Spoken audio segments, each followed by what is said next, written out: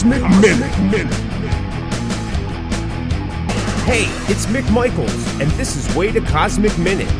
In an interview with Little Caesar vocalist Ron Young, when asked does he believe an artist's best days are always the ones still ahead, and that there may be some truth in the practice of keeping the past alive to avoid dealing with the future, Ron said, I keep reading quotes and thoughts on this subject that come from the icons of the 80s, saying that they don't want to make new music as it seems to fall on deaf ears. I think that bands always need to create new work. I understand that for those classic artists, the cost of how they make records is hard to justify when they don't get recouped in sales, especially with their new work. But everything can't be about commerce. It has to be about expression.